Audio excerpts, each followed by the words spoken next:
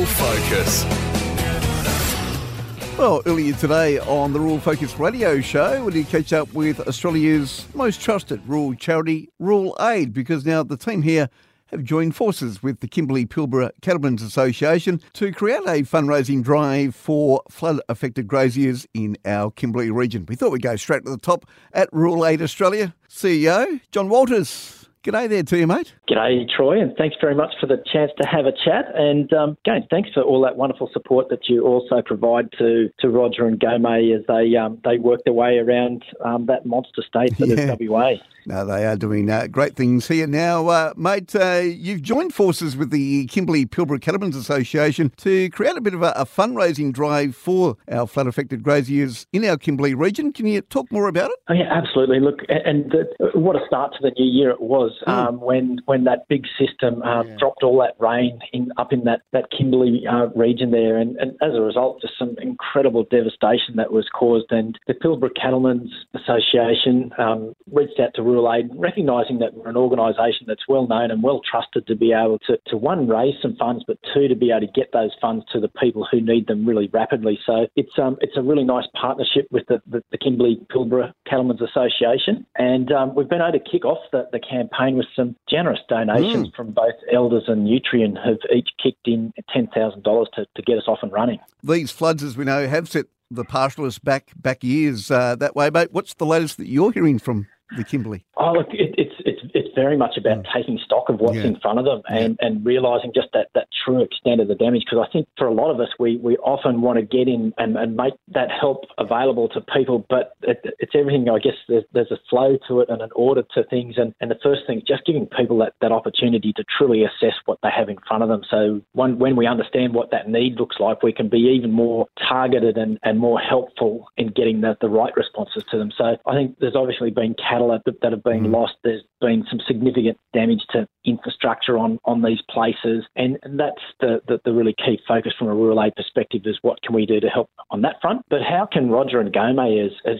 counsellors who just provide that mental health and wellbeing support, what role can they play up in that part of the world, knowing that people are going to be still quite stressed and anxious about what they've gone through? Will you send some more counsellors over, mate, to help out? We'd be guided by our great mates, Troy, on this one through Gomay and Roger, and we do absolutely have the capacity to be able to bring other counsellors across, and that's what we did previously when it was the flooding in the northern rivers of New South Wales, when it was that part of the state was being absolutely hammered. Our counsellors did come in and out of there to get that support. So if we need to do that in this circumstances, we absolutely can, and we want to make sure that if help's needed, we'll be there to get it to those people that require it. And what other support are you hearing from, not just farmers here in WA, mate, but are you hearing from farmers on the East Coast wanting to help our pastoralists here in the Kimberley? Look, absolutely. Look, people on the eastern side of the country are very conscious of the support that the West has provided them previously, and it wasn't so long ago during the drought that was huge amounts of fodder coming from the west to the east, and there was grain coming across from the west to the east to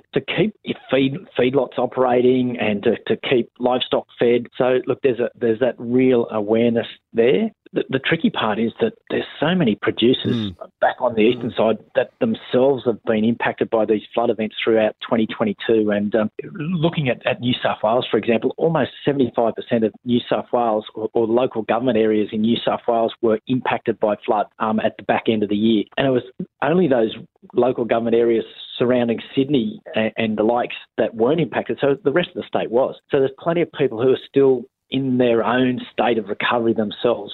But I guess we know that people are generous, and when they can and they're able, they will reach out and provide support back the other way, and I'm sure we'll see that. All right, so how can our listeners help out here, mate? Oh, look, it's really simple. As usual, you jump on the Rural Aid website, and that's ruralaid.org.au, and follow the prompts there, and our commitment, as it always is we get those funds very quickly out to the people that need them, and it's in terms of financial assistance. As required, it's fodder. But it's really it's those important conversations with our councillors. It's with Roger and Gomay, our councillors based in the West. They're the guys that understand the local needs and will be there again to support those people up through the Kimberley and the Pilbara there right at this time. All right, so jump onto the website today.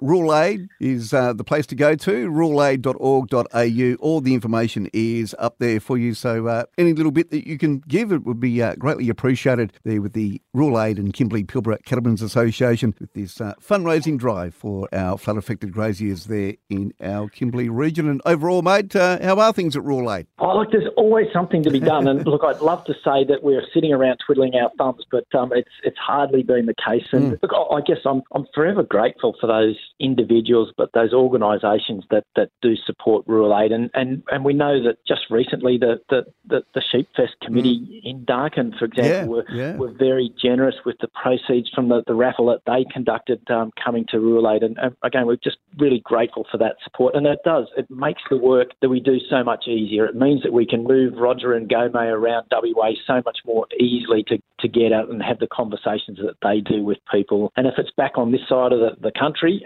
it's being able to again, similarly help those farming families that need support. And I guess the really thing that I'm really conscious of is, again, this whole thing around recovery takes time, and it's 12 months to almost to the day that so much of southern Queensland and New South Wales was flooded, and here we are 12 months later still supporting those farming families, and I'm sure it'll be the case whether it's up in the Kimberley and the Pilbara or other parts of WA that Rural Aid will continue to stand with our mates in the bush for as long as they need a helping hand. Yeah, absolutely. So jump onto the website right now and have a look at the website and see what you can do. ruralaid.org.au.